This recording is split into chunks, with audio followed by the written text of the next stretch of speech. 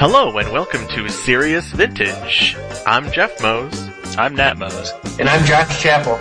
Today, we'll be talking about the new You Make the Card, playing Blue-White Control in Vintage, and Serious Food and Drink discusses Trattoria Roma and gin.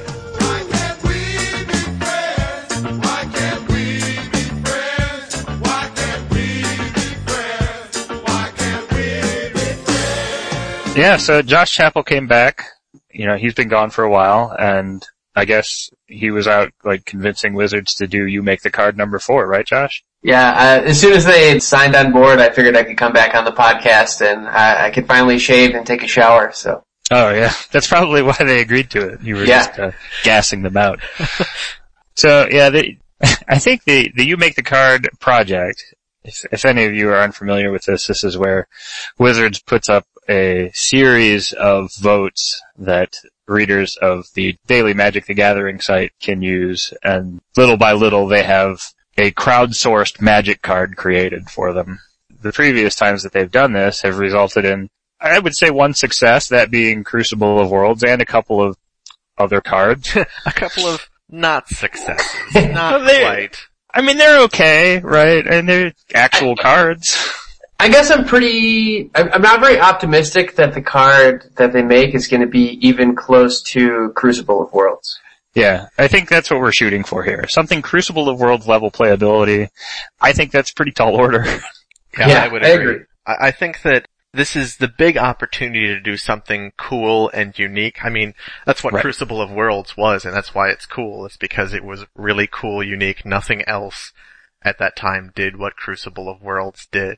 When we talk about something like Forgotten Ancient, sweet, we're putting +1/+1 counters on a creature. When we talk about Vanish into Memory, we're drawing cards at the expense of taking a creature out of play for a while.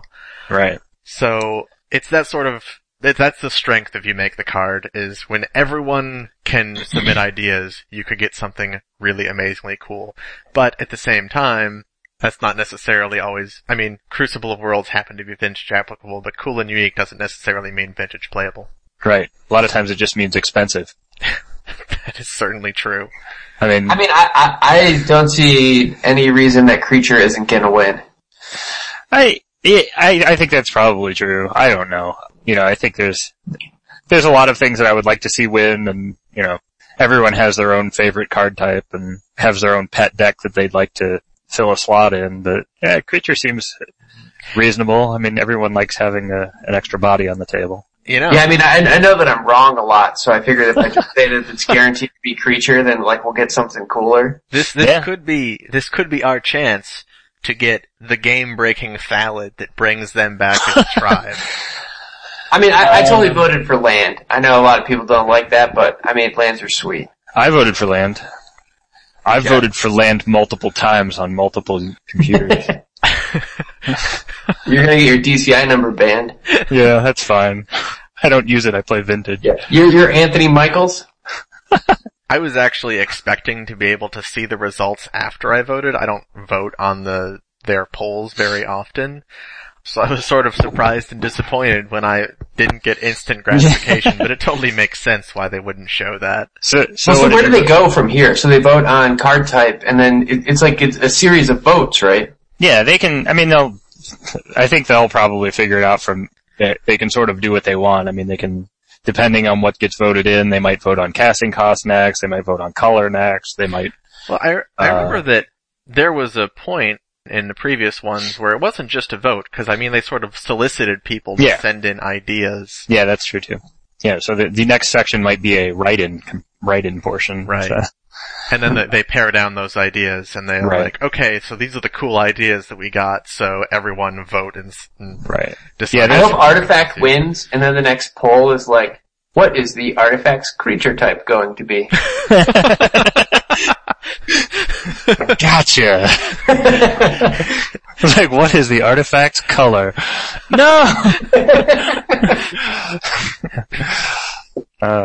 Yeah, they can, I mean, really, they can still do whatever they want. I really don't even think that the voting matters all that much. Yeah, I mean, bottom line, it's a cool idea. You know, you get people interested, and even if they do or don't actually have a say, they feel like they do, so. Right. When did they last do this? Because I totally missed the you make the card process for Vanish from memory. Yeah, I think that was the last one. And when was it? Cold Snap? This is when it came out. Wow. Yeah. That's quite a while ago. It's something they haven't done very often. And obviously it's a pretty good marketing tool for them because they get to have this continuing thing where they have people come to their website and look at stuff. So, and it's been good for generating buzz on lots of different sites. So, I mean, it's sort of exciting. It's always, I never really feel like my vote matters. Go ahead. Throw your vote away. Yeah, exactly. But whatever. It's like, it's still kind of cool to see what comes out of it. And, yeah. I always hope to get certain things to win, but, it doesn't matter. More than seeing your personal effect on things, it's just seeing the effect that crowdsourcing has on it in general. Right. You get to see what the Magic, the Magic community at large is sort of feeling, I guess. Right. Yeah, I suppose that's true. I know, I've seen some pretty interesting ideas come up in different places. And, we'll see what happens. It could be interesting. So thanks, Josh Chappell, for convincing them to bring this up again. Yeah, anytime. I mean, the sky's the limit. I can't even imagine what I'm going to accomplish with my next sabbatical. Unban Scheherazade. Oh, please don't. Don't unban Scheherazade and don't unban Chaos Orb. Falling Star, though? That's okay. No, that's just dumb. This is 2 damage. I know. Exactly. That's why it's still dumb.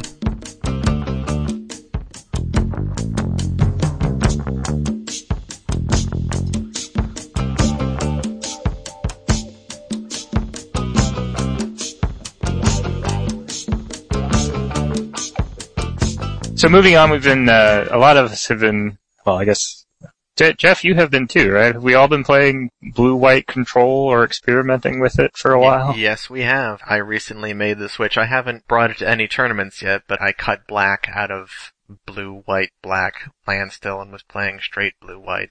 Yeah. I think it's an interesting combination. I think there's a lot of different ways to go.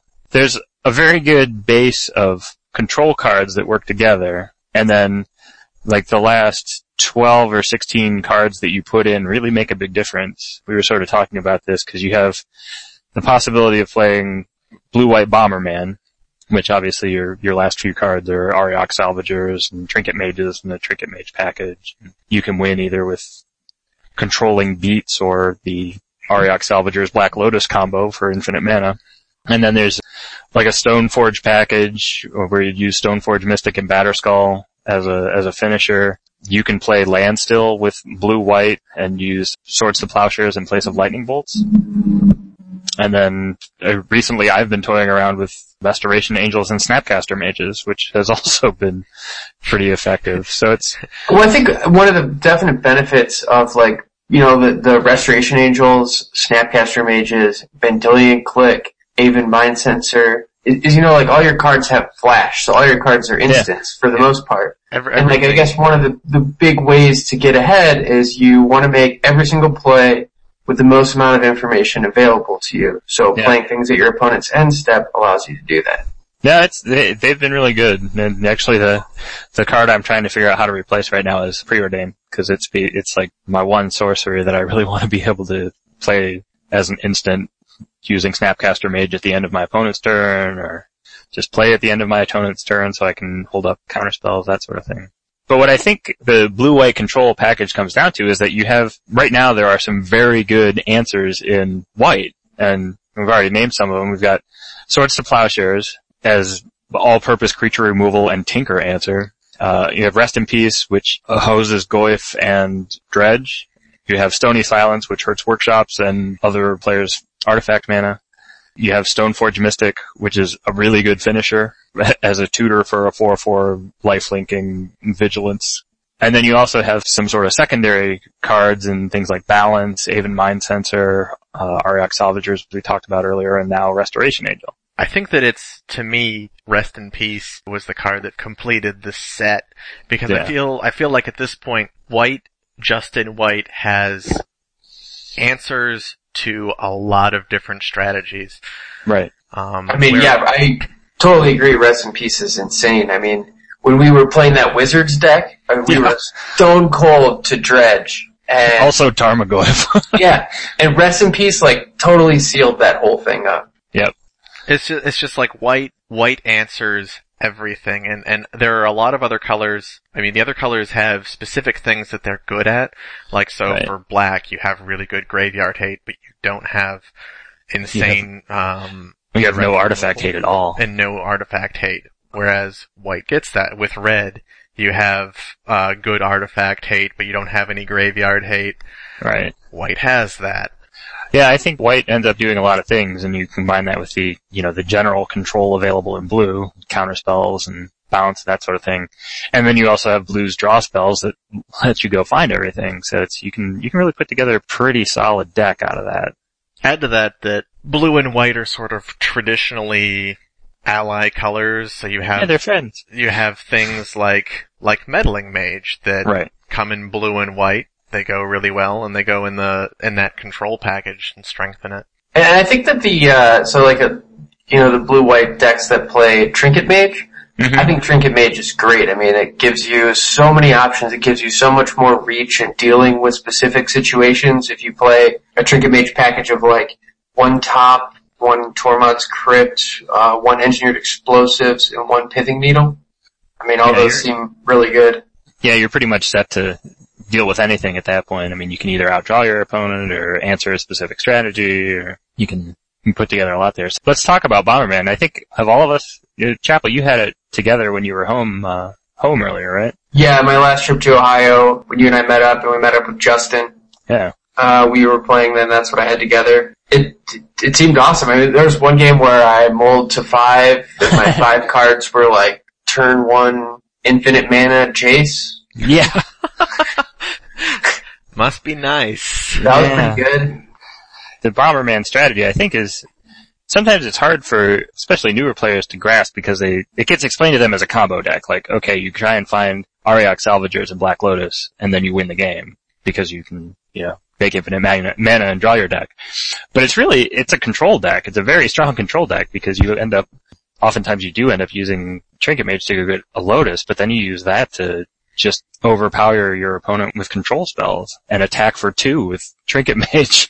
Yeah, I think that ultimately Bomberman is a control aggro primary, and every so often you can just be, hey, I win. Came up, I win. Right. I mean, if you can draw to like force, drain, Flusterstorm, mental misstep. I mean, if you have 4 power on the board, it doesn't even matter. Right. Yeah, that's usually how the games with Bomberman end, is that you have, 4 or 5 power and you're just gonna win regardless over the next few turns. And that's actually sort of when I built that, Restoration Angel Snapcaster deck, that's sort of what I was going for, except the only difference was that instead of having a 4-drop Auriok Salvagers that I had to play at sorcery speed and that ended up with a combo win, like, I can just play Restoration Angel at the end of my opponent's turn, and if I get the benefit of blinking a Snapcaster and reusing a counterspell or Ancestral or whatever, yeah, that's good too. I'm totally sold on Restoration Angel. I think the card's awesome. I mean, it's not as awesome in Vintage, but I mean, the card itself is really good. Well, I think it's undercosted anyway. I mean, a 4-drop 3/4 flyer with flash is already pretty good, and then it's got the potential ability, the potential blink ability. That's strong. I'm excited about Restoration Angel just because it enables absurd card advantage plays, which can be absolutely devastating, and I really want to do that with a card that's totally currently off the map. Yeah, it's unfortunate that it's off the map in Vintage, but it's totally on the map in Standard, which is why it's still $16. And Modern. Yeah, really. It's like, I should have picked a different card to bring into Vintage. Well, I mean, and it also buys you tempo. Right. Because you can block and blink your creatures, they don't die. Right. I mean, it does a lot. Well, having a 3/4 instant speed blocker is pretty decent. I mean, you can surprise a lot of things as they come in. Right. And the other thing is I'm playing Vendilion Clicks too, which Vendilion Click and blinked with Snapcat or Restoration Angel is really good. Yeah, blue duress. I'll duress you twice. And I have 6 power in the air. Yeah. And it allows me, like, because Restoration Angel has so much colorless mana, like, it's easy for me to play all the Moxes and stuff, so I can play Tinker and things like that.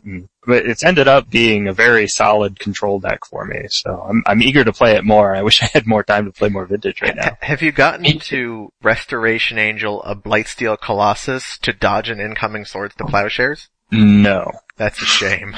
Yeah, but perhaps I will. Actually, using Restoration Angel to save creatures from removal has not really come up for me yet. I have used it a lot of times I'm just playing it at end of turn to make a 3/4 flyer, and then, there's a lot of times where I'm blinking a Vendilion Click or a Snapcaster to get back, or, to get some extra utility out of it, but it's not a lifesaver at that point. It's just drawing extra cards or whatever. Yeah, I remember you saying before that when you sit down to play that deck, your basic goal from the start of the game is, I'm gonna find Ancestral and I'm gonna cast it twice. Yeah, actually, and that's been a playable strategy so far, except that I really only have Mystical Tutor and Merchant Scroll to go find it. I mean, along with Preordains and things that are digging for it, but being able to use Ancestral twice before your opponent can, or, countering your opponent's Ancestral and then using it twice is pretty strong. And then I'm also looking to get extra use out of things like Time Walk, especially since I have, 3/4 flyers of Flash. Being able to Time Walk an extra time is also really good. So, yeah, just being able to get maximize the uses of those cards is strong. So, obviously all of that is actually with Snapcaster and not with Restoration Angel, but, Have you found Jace to be discouraging at all because you have to tap out for him? Not really. Usually, I think in all of these decks, you're looking to play Jace at some point so that you can start out drawing your opponent. And Yeah, I mean, his upside is definitely worth it. Right, yeah. And a lot of times, you pretty well know when your opponent isn't going to be able to stop Jace because you either have more cards in hand, you have counters in your hand that can back up Jace, or your opponent is just out of cards, or... I mean, Jace hasn't been hard to resolve, and the times that I've resolved him and he's been the times that I've cast him and he's been countered have been times where I've been looking to draw out a counter from my opponent anyway, so. I think we're talking about the addition of white and why white has, gotten a lot better, and I think Stoneforge is definitely way up there in the reasons too. I mean, it's awesome in the workshop matchup because, getting 2 mana on turn 1 is not really that hard when you have all those Moxes, and if you can land a Stoneforge Mystic and get a Batterskull into play without playing against Mark Trogdon. Right. So, yeah, it's funny because right before the show, Nat and I were talking about the list of creatures in all colors that cost 1 in that color, and he named Snapcaster, Dark Confidant, Tarmogoyf, and Stoneforge, and I said, well, I don't really think the Stoneforge is among those, and he said, well, have you played it? And I'm like, no, I haven't. It's really good. Yeah, it's solid. It belongs in that list, I think. And, you really being able to, play that creature, go find a Batterskull, and then play Batterskull for 2 mana at instant speed uncounterably. That's not hit by spheres. Yeah, whatever. That's awesome. I think Stoneforge makes a great finisher in these types of decks because you can, like I said, you make a 4/4 lifelink vigilance guy. And you're building your cushion either way. I mean, you're attacking, and if you take away half your opponent's life total, you've added that much to yours as well, so. Right. And I think, we're sort of overlooking the old standard here, the Swords to Plowshares. That's been amazing right now. There are a lot of creatures in Vintage. Yeah, I agree. That was really one of the primary reasons for me for switching to white. Because I found that if my opponent resolved a Tarmogoyf or against shops a Kuldotha Forge Master, I couldn't do anything about it. I mean, I had lightning bolts, but they're just not going to do the trick. And lightning bolts will kill Jace, sure, but if you're packing enough creatures to take care of Jace, then those Swords to Plowshares are really going to get a lot of mileage for you. Right. Being able to play Batterskull or Restoration Angel at end of turn also takes care of Jace. True. Very true. So yeah, and I mean, Swords obviously have been around for a long time, but I think they're really coming into their own right now because of all the creatures and because of the big creatures that Burn can't take out. And then as far as, you have the blue-white control decks, and then you have blue-white combo. almost, with the 4 Rest in Peace and then the Helm of Obedience. And yeah. You can skimp on either the Helm or the Rest in Peace and play things like an Enlightened Tutor to go find them. Right. Yeah, I'm actually kind of surprised that Enlightened Tutor isn't more heavily played in Vintage right now, because there are a lot of good things to pick up with it. Oh, we could definitely play that. Yeah, we should play Enlightened Tutor. Well, this, the Blue-White Rest in Peace list, Jordi Pastor. Yeah. He plays 2 Enlightened Tutor. Mm-hmm. He's got 2 Helms of Obedience and 4 Rest in Peace along with 2 Enlightened Tutor, which, what else can he get with the Enlightened Tutor? He can get Top. Which out of the board, insane. He can get Grafdigger's Cage and, I guess Grafdigger's Cage. Batterskull. I guess he can get Batterskull. If you really need to. Well, even getting, if you're talking about Helm of Obedience, even getting Black Lotus is pretty good, because that puts you well on your way to casting it. Right. And having Black Lotus with Mana Drain is a strong play. That's one of the reasons that Bomber Mana is so good again, because you can go get Black Lotus with Trinket Mage and then have Mana Drain backup for your next turn. Right. And hopefully your opponent casts a Sundering Titan. Yeah. I did get to drain a Blightsteel Colossus with my Restoration Angels the other day. It was good. How much of that mana did you spend? Oh, I don't know, 4 or 5 probably. He had a sphere in play, so. I would have much rather you force spiked it. Yeah. But it worked out. I was able to use some mana and I secured an already advantageous lead for myself, so. Sounds like it. Yeah. It seems like when you drain a Blightsteel Colossus, you probably should be able to be well on the way to winning at that point. Right. I think one of the questions I would have about this combo is, we're talking about blue-white control and then you can play blue-white landstill, which obviously includes the standstills to hopefully lock your opponent out of the game. Do you guys think that blue-white landstill using swords rather than blue-red landstills playing lightning bolts, is that better or worse? You also get to add things like Stony Silence and Rest in Peace. As far as I'm concerned, better. For the reasons that I mentioned earlier, can't deal with anything with a bigger butt than 3. Uh-huh. Yeah, I agree. I think that if you're talking about dealing with creatures, Swords to Plowshare seems way better than Lightning Bolt to me. Right. I think the best part about Lightning Bolt is that it hits the opponent. Right. It depends on the deck. Like in Rug, right. Lightning Bolt is insane. Right. Because you're already playing a tempo game, so, it's flip Delver, attack with Tarmogoyf, bolt, and... Yeah, that's like a time walk. Right. I think that in Landstill, your chances of having them low in a situation where you are not already having heavily secured victory, the chances are a lot less. Mm. You're either really winning or a long way from winning with Landstill. Right. Yeah, no, that's true. I had blue-white Landstill together for a while. I know, I've had that. Actually, I think, Sam Crollo just put it together too. And Stony Silence has been really good in that deck. I mean, really? There's a lot of, especially in Ohio, where you have a lot of vintage artifact decks. Stony Silence is pretty good. You really shut down, obviously, it doesn't make Kuldotha Forgemaster harmless because it's still a 3/5, but, it does shut down things like Metalworker and it makes it so Forgemaster doesn't go get something insane, so still a lot of benefit to it. The Null Rod effect has been playable in Vintage for a long time. And Landstill, I guess it's worth mentioning that you're almost playing kind of a mana denial game as well. So, that's gonna shut off the artifact mana, and then I'm sure you played Wastelands and Strip Mine. Sure thing. Sure. I don't know if the deck plays Stifle, but you might play Stifle. I may have had 1 or 2 in there, but, it wasn't, I don't think it was high on my list. I certainly wasn't playing it as a 4. If I could play more of them, that's actually a pretty decent idea. Well, yeah, I know that, you and I kind of really like Stifle. Stifle is one of my favorite cards. I am less sold on Stifle. I think you're an idiot. I think you're an idiot. Fine. I'm not quite sold on blue-white Landstill being better than blue-red Standstill, but I've definitely had some games where Stony Silence has been a deciding factor, and it's not something that I would splash for in blue-red Landstill, so. D2 Encampment is better than Forbidden Watchtower, so. Yeah, you got me there. First Strike is pretty good. Have you guys used First Strike recently? Oh, jeez. That ability gets me every time. Agreed. But we're talking about these cards. These are like the Swords, Rest in Peace, Stony Silence, Stoneforge Mystic. Those are all the really big cards. But then, you still get to play things like Balance and Mind Sensor.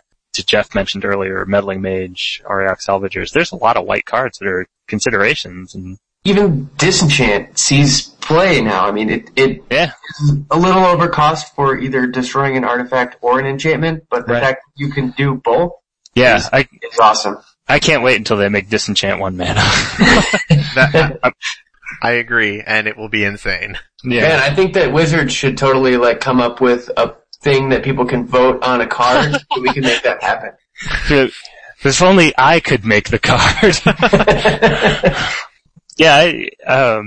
I've had a lot of fun playing around with blue-white recently, and I realized the other day that I have a bunch of vintage decks together and none of them have black in them right now.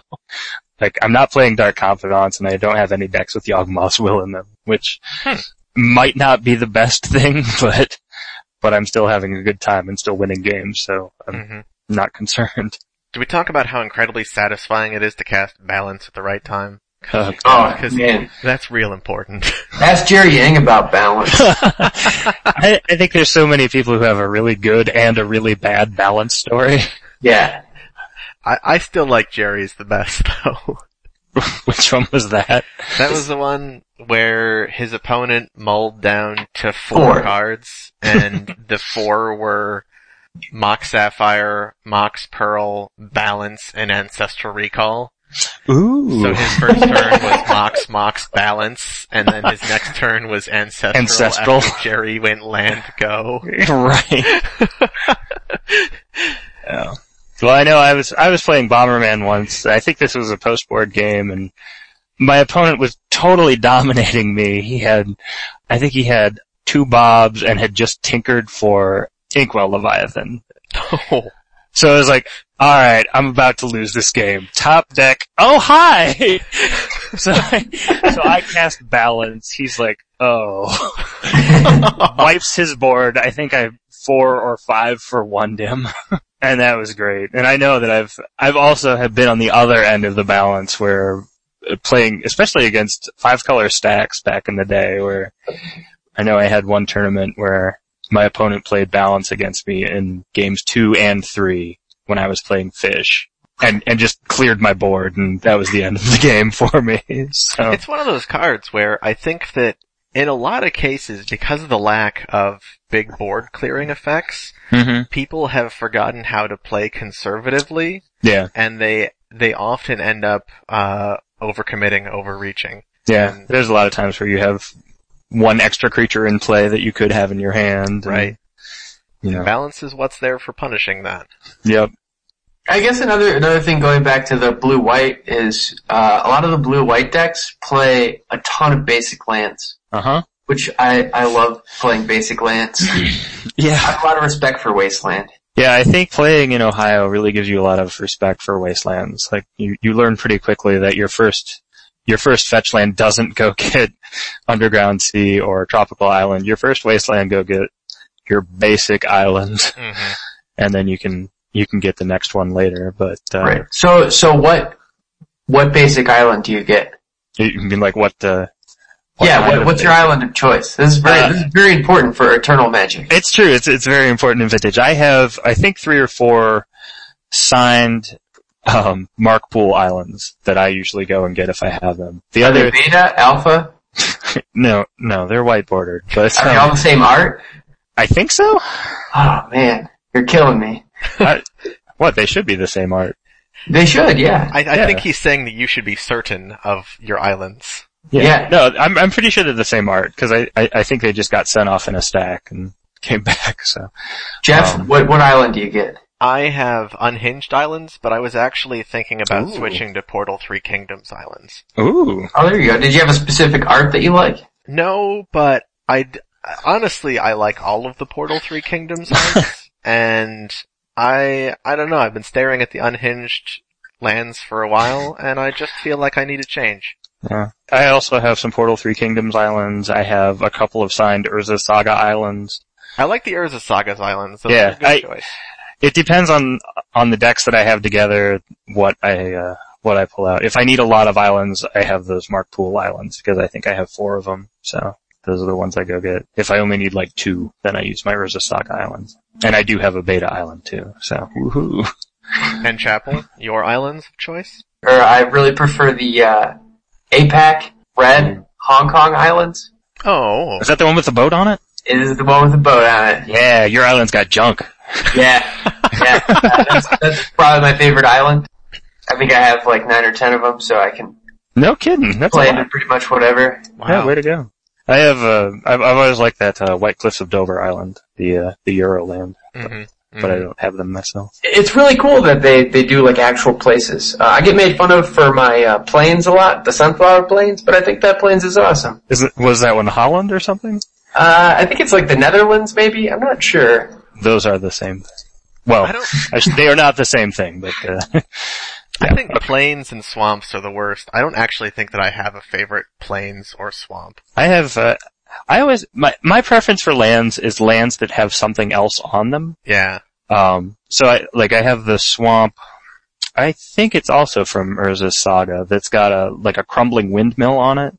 Oh. And that one's pretty cool. And I think there's an island from Lorwyn that's got a bridge on it. It's pretty cool. I like something else to be going on in my landscape. I'm a fan of the Ice Age plains, but just the style of them. But I think the snow-covered plains is my favorite of that cycle. Sure. Is that the one with the butterfly? I doubt that the snow-covered one has the butterfly. You know, I own 0 snow-covered lands. Really? Yeah, I don't own a single one. Jeff, cut him off the podcast. I have a lot of snow-covered lands, but I don't think I've ever actually played a snow-covered land and used the fact that it's snow-covered. Well, like, the only way I could see it, and I didn't really play a ton of Vintage when Gifts was a deck, but that, I think, is the only reason that I can imagine playing a snow-covered land. Sure. Yeah, that's pretty much it. And you didn't play it because it was snow-covered, it was just because you had the one possibility that you might go get it with your Right. You fetch snow-covered island and island. Right, I think I've seen that play done 2 or 3 times and done that play 0 times. And all of them were in a dream. Right, yeah, it's like this is not an actual consideration, I don't think, but I'm sure it came up. I think land artwork is great. Yeah, lands are definitely my favorite thing to put into a deck. I spend a lot of time going through what I'm putting on. The mountains from Zendikar with the tents, like, strapped to the mountainside. That mountain is awesome. Yeah, there's one from, I think it's Portal Second Age that's got like a big dwarven mine carved into the side of it, and I like that one. I think in general, like, land art is really cool, I agree. And sometimes I feel like you look at some of the new arts and it almost feels like squandered possibilities. Like, now that we've recognized that people are really passionate about what land arts they use, right. No more boring land arts. Do something interesting. Well, I thought it was cool in Innistrad and I think Avacyn Restored, I'm not really sure, but like, the Innistrad land artwork was like a scene that was really dark, and then Avacyn Restored had like the same scenes, but that were light. Oh, yeah, they did a similar thing in Lorwyn and Shadowmoor. Yeah, I mean, that's a cool idea. Yeah, and I actually really like the Ravnica art, both Return to Ravnica and Original Ravnica, where they have the cityscapes. Because they're full of stuff, and you love stuff. Yeah, with the buildings rather than the actual, like, this is a flat area, it's a plains. So, I always liked those a lot. And talking about Zendikar too, why haven't we gotten to the point where all lands are full art? Because then it wouldn't be special for them to be in Zendikar. I mean, that's pretty much it, right? So, I guess. Yeah, sorry. I mean, I want a full text land. Just one big mana symbol in the middle. It's just a big drop. Isn't that called a Mox Pearl proxy? Yeah, I think so. Man, we have gotten so far away from blue-white control. So anyway, go ahead and play Blue-White Control. It's pretty good. You can go get islands and plains. And make and very rarely is casting Snapcaster not fun. Right. Especially when you cast it off of 2 basic lands. Yep. Which you should have fetched first. Yep, I agree.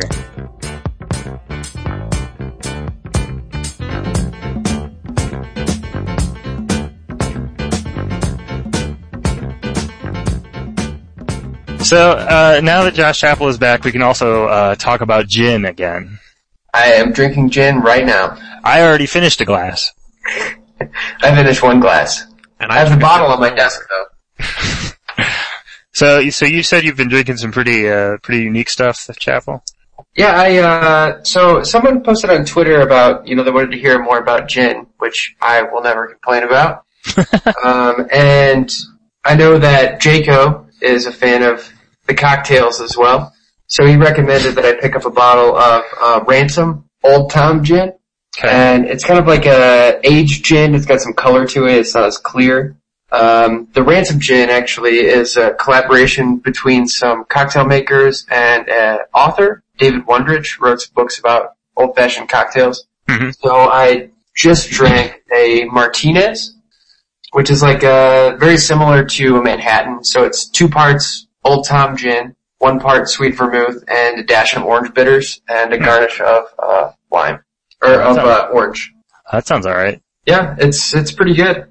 So just cut a piece of the orange rind, away from like the white pith, just so you can get the rind. And it's easy to make, so you can make a lot of them before you pass out. That's true. I mean, you could also, when I was in Ohio, I met up with Gustin, who is a Team Serious Magic player, and we met up at a mutual friend's house, and Gustin had a large sealable travel mug from like Speedway or something, and it was full of an entire lime cut into slices and gin and tonic water. Oh geez. So he made like a 40-something ounce gin and tonic. Oh. You could totally do that with the Martinez. Yeah. That sounds like a good idea. Yeah. How long does it take to get through that? Maybe 2 hours. Yeah, that's not that much. You could probably also bring that into Magic tournaments. I would definitely recommend it, as long as you do not post on the internet about it. Yeah, don't talk about drinking, because Star City Games will yell at you. It's not a legitimate sideboard. Yeah, nope. The drink I had was using the Watershed gin, which I think we've talked about before. That's the stuff it's from Ohio, right? Yeah, it's local to Columbus. I'd like to get down to their distillery at some point. So when I was in Ohio, before I met up with you, Tuan and I went to the Clifton and had some drinks, and I had a Watershed martini there, and I thought the gin was really good. Yeah, I think it's interesting. It's a lot more, it has a lot more flavor to it in the, herbal juniper berry sense than even some of the higher end gins that you'd normally find, like a Tanqueray or something. I guess Tanqueray is not really high end, but middle of the road stuff. It's okay, I won't call you on it, Nat. That's alright, Chappell might. Anyway, it's, I think it's pretty good, and it's interesting to experiment with for me, because it does have such a unique and stronger taste than most gin, so it's not necessarily good with straight, like, just lime juice or something like that. So I understand that you also recently were a good husband and took your wife out to dinner? Actually, she took me out to dinner. Oh, there you go. Yeah, she recently got a job at her favorite knitting store, and we actually discovered this deal online and decided that we'd go try it out, because we like trying out different restaurants, and even though I guess technically most of the money that comes into our household is from me, this one was on her. So we went to Trattoria Roma, which is in Grandview area of Columbus. It was a nice, fairly small Italian restaurant, and they had some pretty interesting stuff there. Let me see if I can find You were discussing the menu in the chat, right? Because you and Jerry were pondering over what the strongest play on the menu was. Right.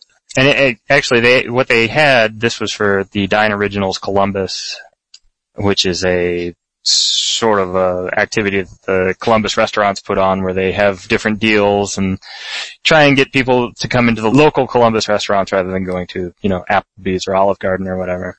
So this one, they had a price fixed menu that had $25 for 3 courses, where you got an appetizer, a main dish, and a dessert. So Elizabeth and I both decided that we would each get 3 different things, and that we'd be able to sample all of them. Mm-hmm. So we started off with a Italian Scotch egg. and a Scotch egg is usually a boiled egg that's then wrapped in a meat and deep fried. And then her appetizer was a bowl of fonduta, which is like cheese soup. And they were both really good. The Scotch egg was presented very well as it was cut in half, and you had the different layers of the breadcrumbs and the sausage, and then the egg, which obviously had the 2 layers of the white and the yolk, and then it had 3 different sauces that you could try with it. And the fonduta was actually better than I expected. It was it definitely tasted like real cheese rather than a like canned soup. So I was pretty pleased with that. And the Scotch egg was good. I think it was probably, the egg itself was probably a little bit overcooked, as it was thoroughly boiled rather than being a little bit soft in the middle. Is that the traditional way that a Scotch egg would be? Yeah, I think the right way to cook the Scotch egg would be to have a runny center. I mean, not totally runny, but something that would be a little runny. I really enjoy wet eggs. Egg yolk is so good. Yeah, I agree. It's definitely the right way to have eggs. But the egg also had, it came with a mustard sauce, a sort of like a creamy herb sauce, and then a pepper cheese sauce, probably like a peppadew or something. And that actually all of the sauces complemented things pretty well. The sausage part of the egg was very good with the mustard.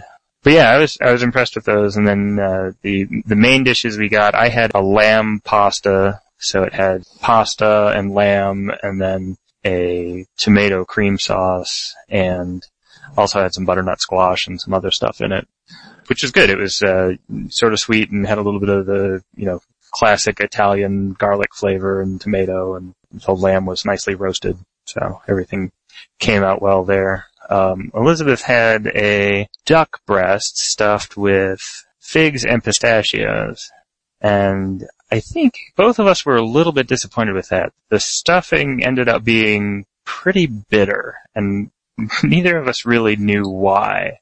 That's too bad, because if there's duck on a menu, especially if it's stuffed with figs and pistachios, there's no way I'm not ordering it. Yeah, no, it sounded really good, and we were, like I said, she was pretty disappointed with that. The duck itself was delicious. The duck meat was good, but the filling was pretty disappointing. It just wasn't, you really had to temper it with other things on the plate, but that seems really strange that would end up bitter. Yeah, I don't know why, because it's not like the figs and the pistachios would necessarily make something bitter. Right. So, it was still edible. Obviously, we ate the duck and the filling, and it was good, but not great. I think, like I said, we were a little bit disappointed. But overall, a good experience. Right. And then for dessert, we had I had mint chocolate chip cannoli, and I'm a pretty big cannoli fan, although I don't really eat it all that often, so I wouldn't say I'm a connoisseur. I just enjoy the stuff. Elizabeth got it was the Autobomba Irlandese, which is the Irish car bomb in the Italian style, which means that essentially it was a chocolate pudding flavored with Guinness, and then there were Jameson soaked cherries with it.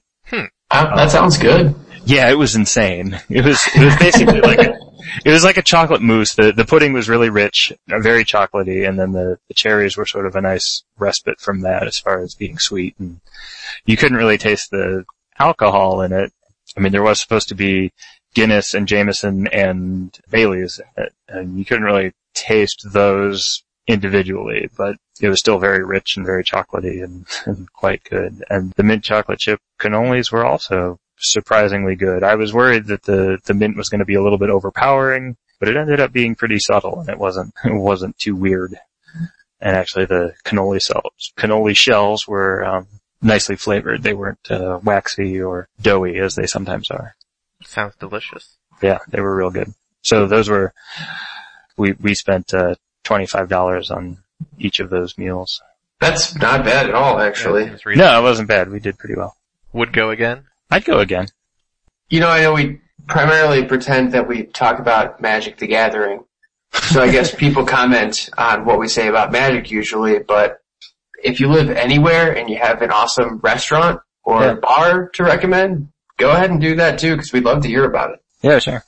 Yeah, in fact, this is a good time to mention that this is the first podcast where you can send your feedback directly to our new email address at seriousvintagepodcast@gmail.com. So you can hit us up directly there if you want to talk to all three of us. Of course, you can also hit us up individually on Twitter as well. Yep. Yeah, and we're also going to start putting these on MTG Cast. So thanks to the guys over there for helping us out with that. We'll continue putting them on Eternal Central as well, and we also appreciate Jaco and the guys over there for letting us do that. I think this is as good as a time as any, because I've meant to do this for a while now. But I would like to thank War for providing an excellent soundtrack for the podcast, because I really think that they provide just the right tone that we were looking for. I know after we recorded the first episode, Nat and I were not quite certain what we were going to do for a soundtrack, and, well, Nat, you can tell the story on how this happened. There was a story? I don't remember the story. Well, it was just okay, I have these greatest hits of War on CD. Yeah, the story was that we didn't have anything, and Nat sat down and was watching King of the Hill with his wife, and oh, right. Why Can't We Be Friends was on for I don't know why, and he was just like, yeah, that's it, that's right. Yeah. And so that became our intro theme, and everything else just sort of fell into place. Right. Everything was just right. So I guess that's true. So I guess this is a probably not a good time to tell you about all the cease and desist letters I've been getting from MGM and United Artists that I've been throwing away. No, this would not be the right time to bring those up. But just keep throwing those away. That's fine. Yeah. Thanks to War for being awesome and ignoring the fact that we're ignoring all those cease and desist letters. Right.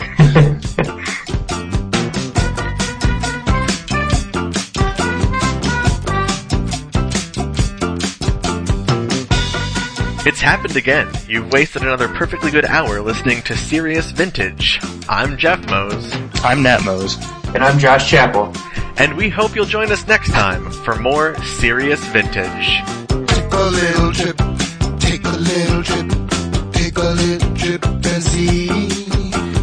Take a little trip, take a little trip, take a little trip with me. Paul Mastriano specifically requested some cool sounds for when we swear.